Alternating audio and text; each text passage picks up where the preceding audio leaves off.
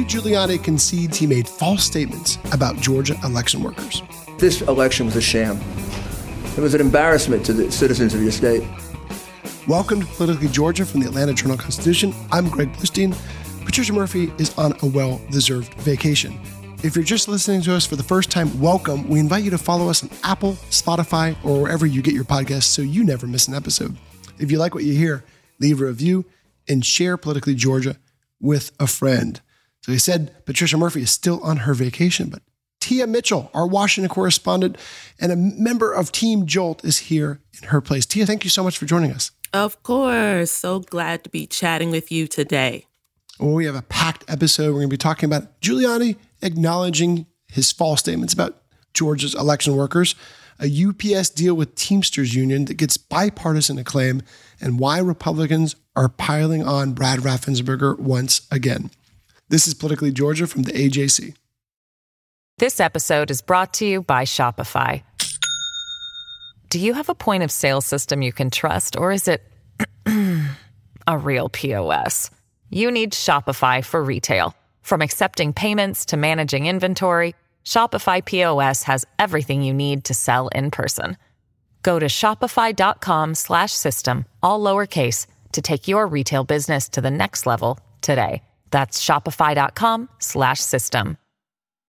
Well, let's start with this bombshell, Tia. Facing a defamation lawsuit, Rudy Giuliani filed a motion this week saying he was no longer contesting accusations that he made false statements about Ruby Freeman and Shay Moss. Those are two Fulton County election workers he wrongly accused of committing voter fraud. The lawsuit accuses Giuliani and others of promoting a video that he wrongly claimed showed the mother and daughter duo of manipulating ballots at State Farm Arena. That fueled all these pro-Trump conspiracy theories that we know to be a lie. And Tia, now Giuliani is making that concession in court. Yeah, it's kind of was like a shocking development because Shay Moss and Ruby Freeman, the mother-daughter team, have accused Rudy Giuliani and others of defamation, saying, he falsely said we were passing a thumb drive with ballots and it's not just that he said it in general terms. He actually would call them out by name repeatedly. And so they said he defamed us. And so it's just like he's still contesting the defamation lawsuit. But now it's like, how do you do that when you're no longer contesting the key claim, which is that you told lies about them? Yeah, he's keeping his legal options open. Here's what he said about those Fulton County election workers at legislative hearings back in 2020 here in Georgia. That woman, what could have taken those ballots out? Look at them scurrying around with the ballots. Nobody in the room, hiding around. They look like this. They look like they're passing out dope.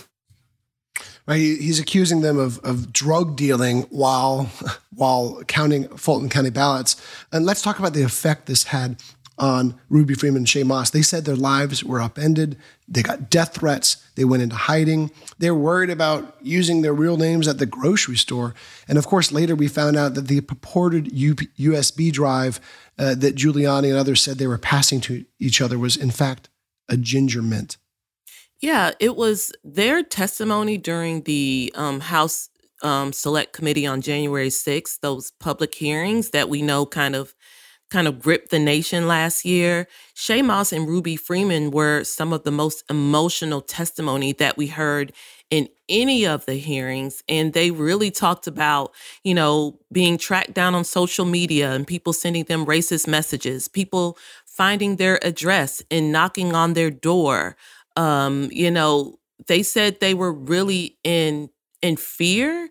They really talked about kind of losing the life they knew and having to really become shells of themselves. And they made it clear that they felt it was all based on lies perpetrated by former President Trump and his allies, including Rudy Giuliani.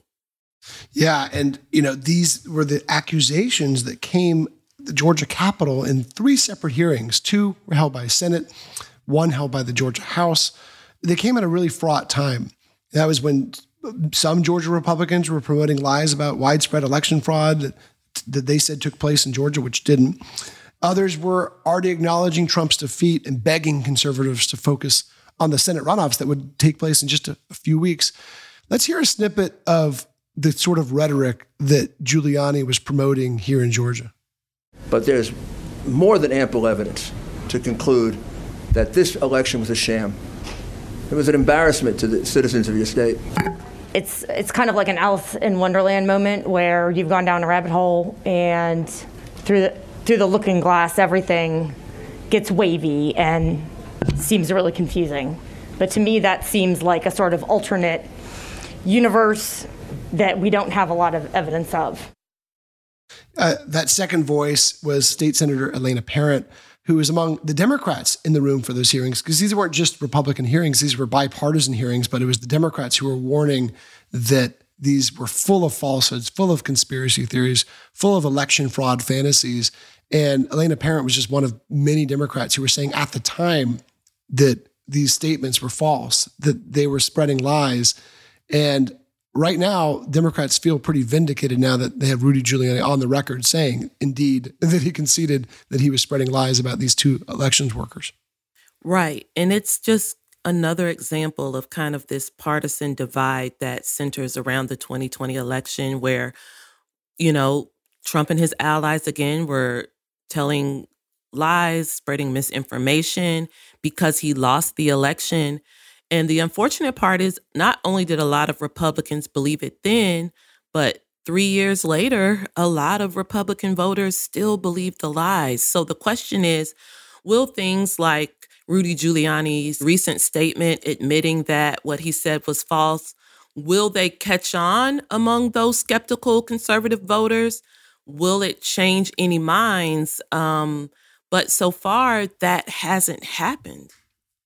Yeah, I can tell you, not just Democrats were feeling pretty vindicated. There's a lot of mainstream Republicans who took the side of Raffensperger and Governor Kemp and Chris Carr and other Republican elected officials who were pleading with Republicans at the time to focus on the future and not the past. They were feeling pretty vindicated. If you remember way back in 2020, even as Rudy Giuliani was at those hearings here in Georgia, you know, promoting all those false claims, conspiracy theories, and lies, it was Governor Brian Kemp who, and his aides, who were pushing back at some of that rhetoric, saying there was one moment in particular that stands out when Rudy Giuliani was attacking the GBI's audit of absentee ballots.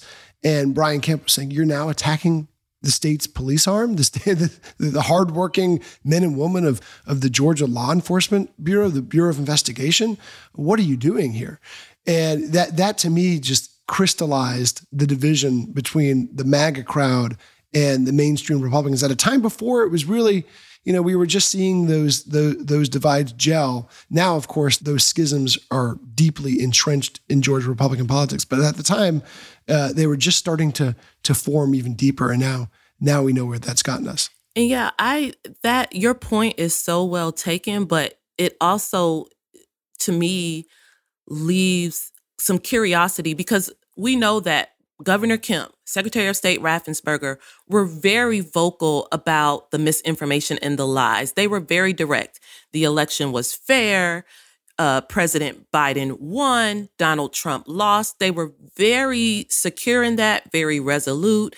They stood up to Trump and his allies in ways that really, you know, said, hey, we're going to stand for the truth. However, when it was used for political reasons, for example, to pass Senate Bill 202 and those changes to election laws, no, they did not cite lies or misinformation, but they capitalized on, you know, the skepticism that the lies and the misinformation created. And so to me, that did blur the lines because no, you're not saying the election was stolen, but you're passing new laws that really had no basis in like actually what happened other than responding to the people who said the elections were stolen. And that, you know, I get it. It's politics. Those were choices that, you know, Secretary of State and the governor made. But that to me helped blur the lines so it's not as clear. And again, there are people who are skeptical about the outcome of the election who cite some of those decisions as further evidence that perhaps there was something wrong in 2020. Yeah, I definitely remember doing the debate over SB 202, the election rewrite, back in 2021, where Republican sponsors of that measure would point to polls that showed a significant number of Republicans and an even more significant number of Trump supporters did not have confidence in the electoral process. And so they were using those polls to say, this is why we need an election rewrite. This is why we need new election laws. And of course, that what's to blame, or who is one of the main forces to blame for that lack of confidence in election laws is Donald Trump. Because as we know, way back in 2015 and 2016, even before his first run, his 2016 successful run for president, he was saying there would be millions of fraudulent mail ballots. And he was already kind of seeding these fears and these concerns up through the 2020 election. Even as folks were going to vote by mail, he was warning that vote by mail was fraud. And of course, in states like Georgia, Republicans used to dominate the absentee ballot. And now we've come to this weird spot where Republicans are now, Josh McCoon, the Georgia GOP chair, other key Republicans are now embracing early voting by mail, embracing these issues that Donald Trump has for years warned was rife with fraud, even though there's no evidence to that whatsoever. And that lack of evidence was a lot of the Democrats. And quite frankly, even when the media was trying to understand the genesis and the justification of Senate Bill 202, we couldn't find a lot of clear evidence that it was necessary. And again, that's part of the wider conversation that we find ourselves now, where you poll Republicans, they might not necessarily say that they're all in for Trump. Many do, as we know, but even those who are ready to move on for Trump, there's still a lot of skepticism about our nation's election system. And I know we're going to talk more about that later in the podcast. Yeah, well, I reached out to several of the Republican officials who welcomed Rudy Giuliani at these three meetings. One was virtual, two were in person, but these three meetings at the Capitol on December 20. Again, a really fraught time in Georgia politics. None of the Republican officials who welcomed and invited Giuliani would comment on this new revelation in these court filings. But Democrats were of course, much happier to talk. And I talked to Jen Jordan, who is then a state senator who ended up running for attorney general, who raised all sorts of alarms at the time of Rudy Giuliani's hearings. And she just said, basically, succinctly, three words: I feel vindicated, right? These were folks who at the time, and remember, it wasn't just Democrats, it was Republicans. Some of them were a lot shyer and private, more private than others. But then we had folks like Raffensperger and Gabe Sterling. Gabe Sterling actually even held his own press conference on the day of Rudy Giuliani one of the hearings, and saying, hey, these are lies and falsehoods. Do we want to go through each one of them? He called them a whack-a-mole. Every time one conspiracy theory popped up, he had to smack it on the head and get to the next one. So we had, to me, this was a flashback of one of the most tumultuous eras that I've ever covered, that I've ever been through in Georgia politics. And I remember being at the hearings. It was packed. It was in the middle of the pandemic, so people were wearing masks. And I could not, one of the hearings went for 7 hours. I didn't stay for the whole one. I think I listened to it online, the rest of it. But just the scene of Giuliani leaving a very crowded committee room, Gabe Sterling downstairs having his own press conference.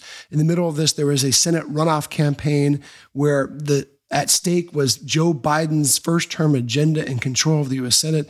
I mean, what a heady time. And now we have this flashback to it where we have Giuliani conceding that, hey, I wasn't exactly truthful when I said all those things about these two election staffers.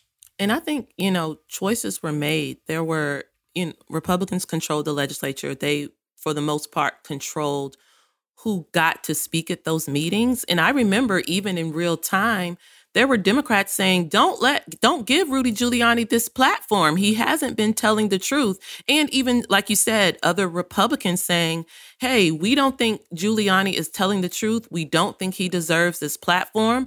But there were, the chairs of the committee and prominent Republicans in the General Assembly who decided to allow him to have his say in this very official atmosphere of these hearings. And, that's why Rudy Giuliani is very exposed, not just with the defamation lawsuit, but, with the Department of Justice inquiry, with perhaps the Fulton County inquiry, because it's when you testify before legislative bodies, you're expected to tell the truth. And his admission that he wasn't, again, leaves him vulnerable. We don't know if they're looking at him for potential criminal charges. We know he's facing losing his law license and being disbarred because of the election lies he told. So there have been consequences for Rudy Giuliani, and there could be more.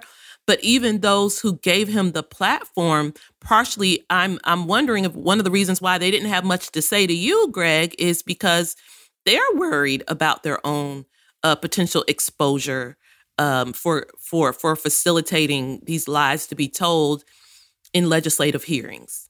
Yeah, we haven't got any word from any of the investigators that individual lawmakers could be in trouble. Although, of course, there's scrutiny of those who are fake electors, and there's one state senator, Sean Still, who served as a fake elector, who's in the spotlight, so to speak, from Fani Willis's special grand jury probe that is still ongoing. That we're expecting to hear results of any moment.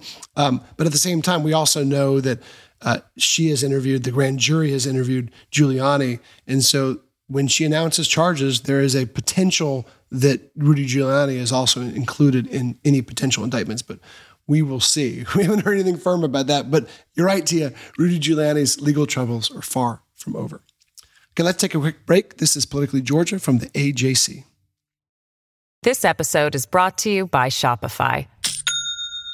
Do you have a point of sale system you can trust, or is it a real POS? You need Shopify for retail. From accepting payments to managing inventory, Shopify POS has everything you need to sell in person. Go to shopify.com/system, all lowercase, to take your retail business to the next level today. That's shopify.com/system. In Atlanta, one voice has stood out for over 4 decades. An AJC original, The Monica Pearson Show. Let's talk about how you got to ESPN. Revealing interviews. You are known as America's doctor, but I want to know who you were before that. When you have a different name, you have different color skin, it can be tough. With Atlanta's most famous faces as you've never seen them before. I'm telling my story. This is the American dream. The Monica Pearson Show, streaming now on AJC.com. And we're back to Politically Georgia from the AJC. Your host, Greg Bluestein. Patricia Murphy is on a well-deserved vacation. Tia Mitchell is here from Washington to join us.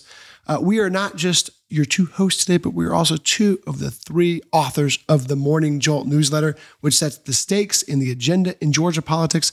And you can get it in your inbox every morning if you're a subscriber to the AJC.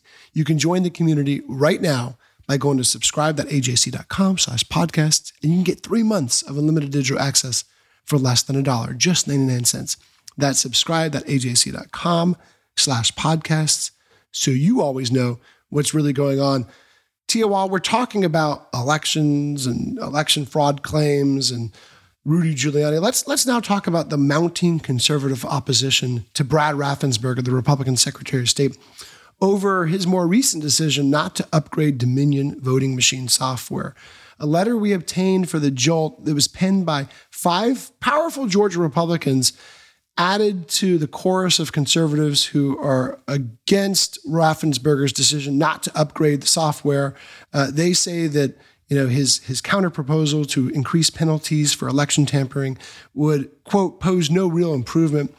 What this goes back to is a long dispute. Raffensperger has been at the center of all sorts of Republican pushback for years now. But this particular battle goes back to a dispute over a federal judge's decision to unseal a report by a scientist who said he found critical vulnerabilities that could flip votes if exploited. Raffensperger's critics say he should take these considerations far more seriously. But he points to a separate report commissioned by Dominion, the voting software company, saying the real-world danger of hacking an election is so remote because layers of testing, audits, and physical security are in place. Tia, this just seems like a continuation of all the backlash we saw against Raffensperger in 2020 and possibly a preview of 2026, a long way out, but as Republicans jockey for attention ahead of that election. Yeah, and to me, this is also a continuation of just kind of Dominion voting systems being vilified, again, mostly by President Trump and his allies, because they're a big company and they supply a lot of the voting machines to many states, including Georgia. And there was a lot of misinformation put out about how Dominion voting machines work and their vulnerabilities. Also, a lot of misinformation put out about how common voter fraud is, the type of voter fraud that consists of tampering with ballots or tampering machines is very rare. The type of voter fraud that more commonly gets prosecuted is more along the likes of someone voting more than once or casting a ballot for a deceased person, but even that is pretty rare. Very rare. So, but that's still the atmosphere. Now, I want to say I'm old enough to remember, I got to go all the way back to, I think, 2018, when there was a discussion about new voting machines. And again, in Georgia, Republicans are in charge. They wanted these Dominion voting machines. There was a concern about should we go to hand-marked paper ballots that, quite frankly, some of the voting rights groups had advocated for. And the Republican leadership said no. Now, again, 2018 was almost a lifetime ago. So much has happened since then. But it's just so ironic that it hasn't been that long. These machines are not that old. These are the machines the Republican leadership and, quite frankly, most of the rank and file fell in line with accepting. And now, because of kind of the messiness surrounding the 2020 election, they're being called into question. One more point. That being said, I think there are people who say, well, Secretary of State Raffensperger, the election right now is 16 months away.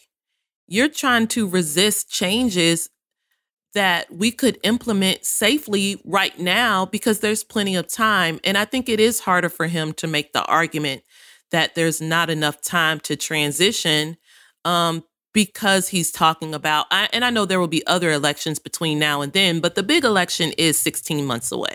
We did get Brad Raffensperger's response to that letter, and there's other calls on Thursday morning, actually. In a statement, his office referred to, and I'm quoting here, irresponsible calls to install new software prior to thorough testing with Georgia systems, despite the obvious risks of that approach. They're saying they don't have enough time to thoroughly test it, that this is not really needed. And they went on to say, quote, those same people would probably also criticize Secretary Raffensperger for installing software without thorough testing. Basically saying that the secretary is in a no-win position. As our colleague Mark Nisi wrote about in a big piece earlier this week, so he's getting hit by the right, by Lieutenant Governor Burt Jones and other Republicans. He's getting hit by the left, by folks who say that there's not enough security, that they need more safeguards in place against these hackers, these potential hackers. And there is a sort of inflection point this week too, because Lieutenant Governor Burt Jones is sitting down face to face with Secretary Raffensperger for a big meeting over this. I don't know if we'll hear much about what happened at that meeting, but we know they are at least sitting down to talk over the potential options each of those two men have. Yeah, and I do think Raffensperger's in a no-win because he's being pushed from both sides. Because again, the folks on the left were like, we said we wanted paper marked ballots anyways. And then those on the right, I think, quite frankly, want to get rid of Dominion voting machines altogether. They might not be saying it that far. And I'm not saying the 5 Republicans who wrote this letter are saying that, but I'm saying on like those tried and true Trump folks, I think they're pretty much poisoned against Dominion, quite frankly, at this point. And so I think it's going to be tough for Raffensperger. However, I would say generally Georgia voters trust him. We saw that with the election. He did really well among Republicans and Democrats. I think people feel like he's honest. They feel like he's done a good job managing elections and that he knows what he's talking about. So I think politically it's some rough times for the Secretary of State, but I don't know how much that would affect him, long term, because rank and file Georgians, I think, trust him. Yeah, and some data from one of the AJC's latest polls, it showed that about 73%, and this was back in January of 2023, about 73% of registered voters said they were very confident or somewhat confident that November's general election was conducted fairly and accurately. That was a pretty big shift from 56% of voters expressing confidence back in January 2022. The poll also found that a majority said Georgia's voting law that passed after the 2020 election, the voting law we were just talking about earlier, did not have a significant impact in their level of confidence. It made no difference to about 52% of poll respondents. Tia, let's talk now about the major deal struck by UPS and the Teamsters Union. UPS, of course, being one of Georgia's most significant companies headquartered right here in Metro Atlanta and Sandy Springs. They reached a deal, a tentative deal, but a deal nonetheless, on a new labor contract to avert a strike, keeping 340,000 workers on the job and the logistics pipeline in Georgia and the rest of the country moving. Because this was interesting, there was bipartisan celebration from both the White House and Republicans about this agreement that avoided a strike that could have slowed down the U.S. economy. I think it's hard to fathom what could have been the fallout if the UPS drivers had gone on strike. But I think there was a lot of nervousness because we have recent examples of what happens when our supply chain gets screwed up. We remember, early in the coronavirus 19 pandemic when there were all the lockdowns and people didn't really know how they were going to navigate this new normal, and store shelves were bare and deliveries of packages took forever, and UPS is such a global it's such a global mechanism used to get things all around. It's not just person-to-person packages, but businesses use UPS, again, to deliver the goods we may have ordered online and probably other things in the supply chain that are kind of even more behind the scenes. And so nobody wanted to see a UPS strike. And that's bipartisan. Brian Kemp doesn't want it because it's a major employer in Georgia. It's a company based in Georgia. President Biden doesn't want it because, again, we're talking about the supply chain and effects nationwide. Mayor Dickens doesn't want it because it's a big employer of Atlanta people. So this just kind of, to me, wanting to avoid a strike kind of crossed partisan lines because it just would have been so bad across the board. Yeah, and Republicans who are no friend of labor unions still praised the deal, as you said. I was really interested in the comment you highlighted from Congressman Rich McCormick, the first-term Republican, whose district encompasses parts of suburban Atlanta. Remember, UPS is headquartered right there in Sandy Springs. He said, quote, "Countless families across America rely on both our nation's robust shipping industry and the dedicated men and women who get things where they need to go. This is good news for everyone." So, Tia, that kind of encapsulates the bipartisan support for averting what could have been a devastating strike. Right. And I think it's just interesting that there was even still a nod to collective bargaining. Don't get me wrong, Congressman McCormick and none of the Republicans, I think, are, like you said, big union fans. But, at the end of the day, UPS workers are unionized, and it's a lot of them. Over 300,000 UPS workers are represented by the Teamsters Union. So they had to dance with the union to get something done and avoid a strike. That's just the political reality. And so, number one, I think it showed the power of the unions. We're seeing a lot of unions flexing their muscle with the Hollywood unions on strike, and we've seen things with the train workers, the union representing train workers. So there has been renewed attention on unions and collective bargaining. And at the end of the day, they can shut things down if they want to. Well, Tia, we're going to keep on monitoring the fallout of that. Again, it's a tentative agreement, but there's all signs point to it being a permanent one soon. So we'll see how that goes. Well, now it is time for the Politically Georgia podcast hotline. You can call the hotline anytime, leave a question, and we'll play it back and answer your question right here, right now on the podcast. The number is 404-526-AJCP. That's 404-526-2525. 888-866-9727. Producer Shaney B and his legion of interns, including new staffer Kate, who's in charge of all those interns. You need an assistant for all the interns. It's a lot to manage, Greg. Let me tell you. It's a lot. And I think the harder job for you, Shaney B, is, as many calls as we get, is finding one or two just perfect ones, because we got a deluge this week, but we're really looking for really two perfect ones. So did you find maybe just one or two that we can use? Okay, so this week, let's do one from the hotline and one from the good old-fashioned mailbag. Okay, so we'll start with the mailbag. This comes from Beth in Hull, Georgia. And Beth asks, has Governor Kemp released any of the funds that he put on hold after the budget was passed? Did he ever explain why he put them on hold? Well, Beth, that's a really good question. And let's just go back to what this actually means. Governor Kemp vetoed about $30 million in projects approved by lawmakers earlier this year. He said there would be holes in the state budget because a potential recession is looming. So he's worried about some financial storm clouds brewing in the distance. But more shocking to lawmakers and to others at the Capitol was the more than $200 million in spending that Governor Kemp put on hold. In all, he directed agencies to ignore about 130 budget line items, many that were near and dear to Georgia Republican lawmakers and Democratic lawmakers who pushed these items. Let me give you an example. They include holds of $26 million on retiree raises, $6 million for free meals for school children, $6 million for bonuses for school custodians.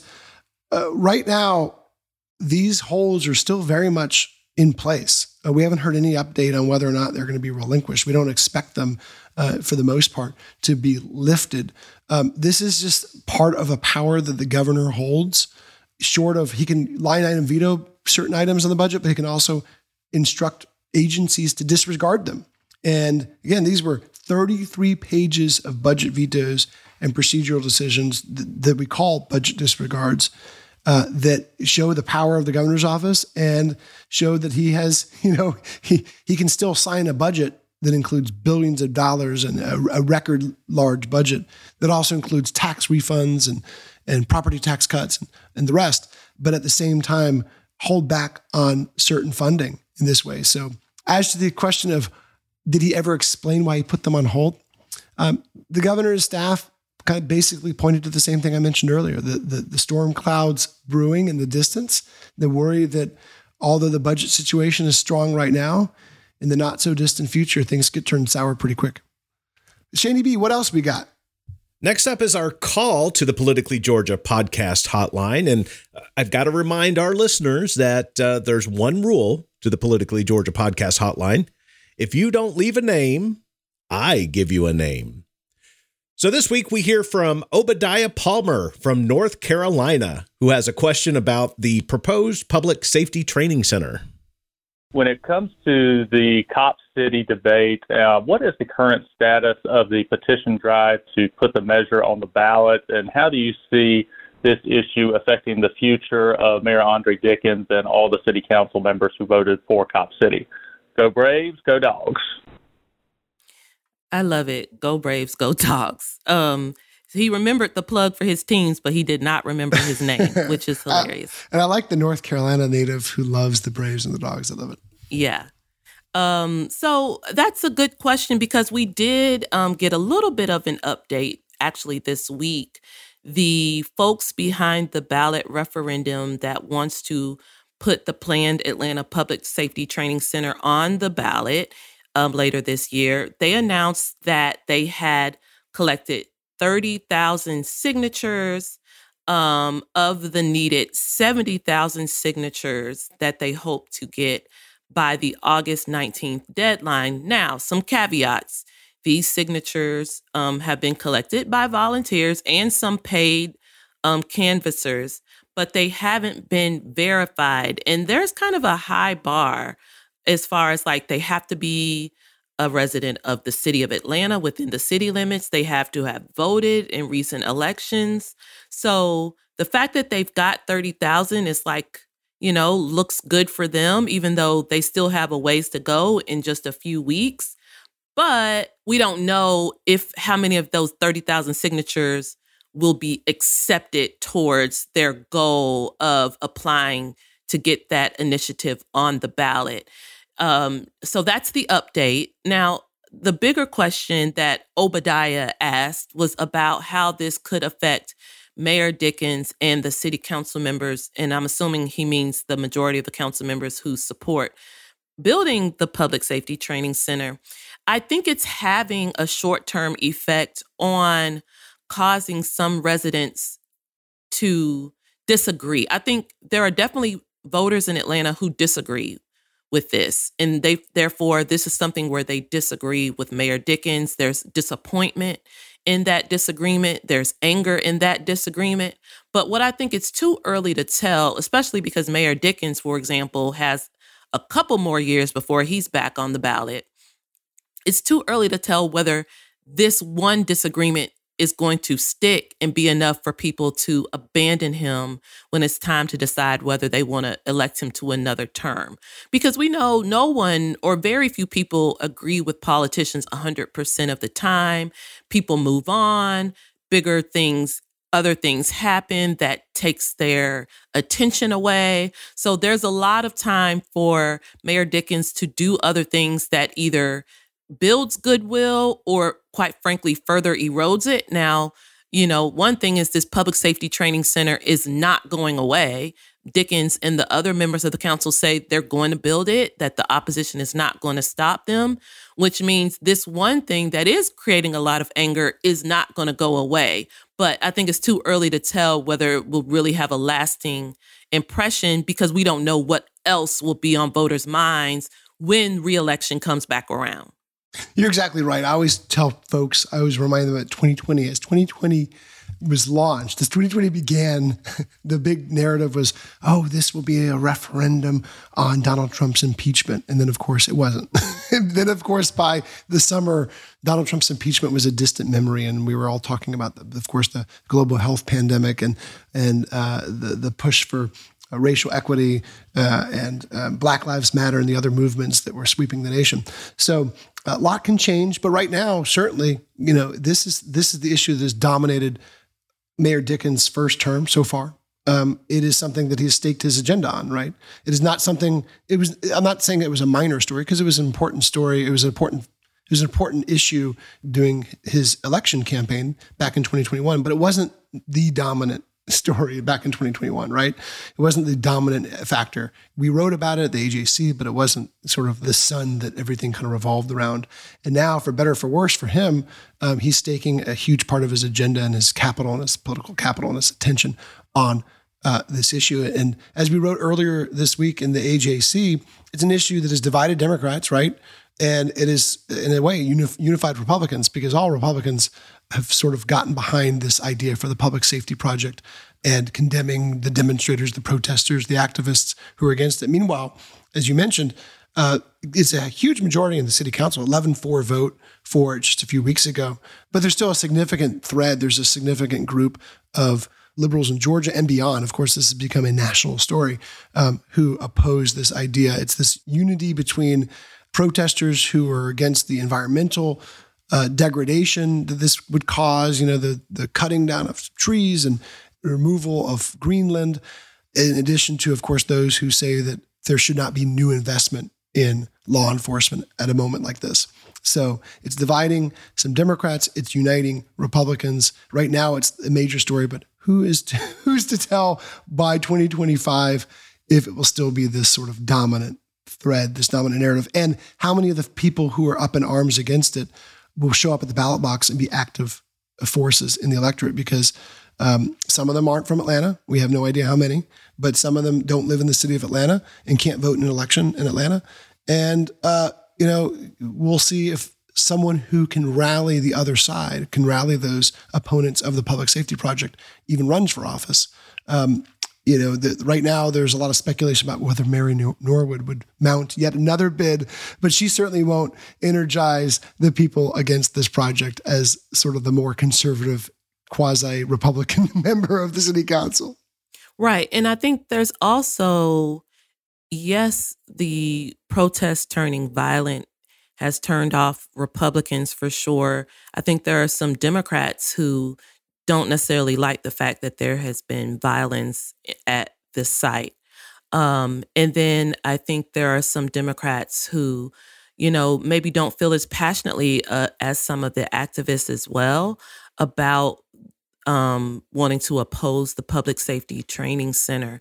However, at the end of the day, Atlanta is still, a Democratic-leaning city. It's a, relatively progressive-leaning city as far as, most of the folks that get elected to office are far from conservative. So I think even those who aren't necessarily in lockstep with the opposition to the public safety facility see some of the merits of the opposition, some of the concern about the price tag on the facility and the concern that maybe city dollars could be more wisely spent elsewhere on other priorities. That's just one example. Concern about over-policing, the militarization of policing, and again, the environmental concerns out there at the Entrenchment Creek Park, which is near where the facility is being built. When I covered DeKalb County back in 2017 and 2018, I was writing about environmental activism in that area, which even preceded the plans. Back then, it was just like the rumor that, they're going to take this city of Atlanta property and where right now is the gun range, and they're going to put a big facility on there. And even then, there was questions and concerns about it. So I think the Republicans, again, the violence and the fact that, someone was killed there in ways that, quite frankly, weren't the most transparent because the law enforcement officers didn't have body cameras, but also people don't like the idea that someone was shooting at law enforcement. So, but Republicans run the risk of just zeroing in on the violence and not taking a pause to consider the issues being raised by the opposition. And that's where I think someone perhaps like Mary Norwood might not get much traction, because a lot of Atlantans they say, I may not be throwing Molotov cocktails from the trees, but I have some concerns about this amount of money being spent for this facility. Yeah, it's way in the future, but one of the sort of the fears I've heard from Dickens supporters is that Mary Norwood siphons off some of his support. A more liberal, progressive, anti-public safety center advocate runs and siphons off his support from the left, and then he's then he's in trouble. The other concern, of course, is that a lot of his supporters would just stay home. A lot of folks who might have supported him in 2021 who are upset about this might just stay home. There's a lot more to come on this, obviously. We'll see how this petition drive goes. We'll also see how Andre Dickens and his administration reacts and continues to push this agenda. Yeah, I was just going to make that point. Yeah. I do think there's a teaching moment, some learning that the mayor and his staff are going through, because early on, it came across that he wasn't taking it seriously, that he wasn't doing some of the outreach. He had this advisory committee, and then they felt sidelined, and that they were just being used as puppets. So I do think this also it's one thing to say, you run for mayor, you have these ideas, but when you get tested, either you learn from it and grow, or it sets you back. And so I think that's the challenge for Mayor Dickens, is to learn some lessons from this and grow so that he can get people back on his side and not be painted as someone who's tone deaf and taking his base for granted. Well, now it is time for our Who's Up and Who's Down. Since we always like to end on a high note. Tia, who's your Who's Down for the week? I'm going to go with the obvious choice, Rudy Giuliani. I don't know how you can admit you lied on someone and still win a defamation lawsuit. I think he's going to try, don't get me wrong, but it seems like he's made it much harder to prevail in that defamation suit. Yeah, I'm going to go with the obvious too. Great minds, I guess. Rudy Giuliani, as we mentioned earlier, this is not the end of his legal problems. He could still be disbarred. He could face criminal charges when Fani Willis announces her indictment decisions in the next few weeks. And right now, as the time where we're all thinking about the two people who he maligned, right? Ruby Freeman and Shay Moss, whose lives were literally thrown into tumult, upended by these lies, who felt like they couldn't leave their house, who had to go in hiding, who couldn't use the real name out and about because they were worried about getting hounded and doxxed by conspiracy theorists who believed Rudy Giuliani's lies, which he's now conceding are indeed lies. Tia, who's your who's up for the week? So I'm going to go with the Teamsters. Not just the national union, but we know there's a really some local chapters in the Atlanta area. And I know those local officers and national officers are, number one, nobody wants to strike, but I think they're happy that they were able to get to a tentative agreement that they felt like they protected their workers and got some good assurances from UPS. So I'm going to say the Teamsters. You can tell we don't coordinate because we have the same exact answers. I'm also saying UPS. That's the hilarious. Yeah, and the consumers, right? I mean, the Teamsters, the part-time workers under this deal would get now $21, at least $21 an hour immediately. And these are part-time workers. A strike would have crippled shipping across the country. It would have affected you and me. It would have affected consumers. It would have affected the global shipping pipeline, affecting millions of deliveries a day and damaging UPS's reputation with customers. So this agreement is a win, I think, for all. Well, since we had the same one, just to give us some variety, my honorable mention is Cody Hall, Governor Kemp's spokesman, because he got hired by the DeSantis campaign. Now, I don't know if he considers that a good thing or a bad thing, because he added a whole lot of headaches to his plate. But I think to be asked to serve in this way really is a testament to what Cody Hall has done for Governor Kemp here in Georgia. So I think that is a cause for saying he's up this week.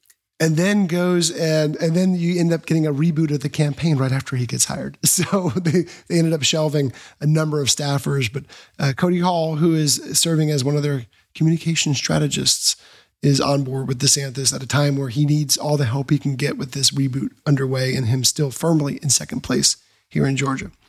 Well, thanks so much for listening to the Politically Georgia podcast. You can find links to all the stories we talked about today in the episode summary of this podcast. We release new episodes every Wednesday, every Friday, or whenever big news breaks. We'll see you next time on Politically Georgia from the AJC.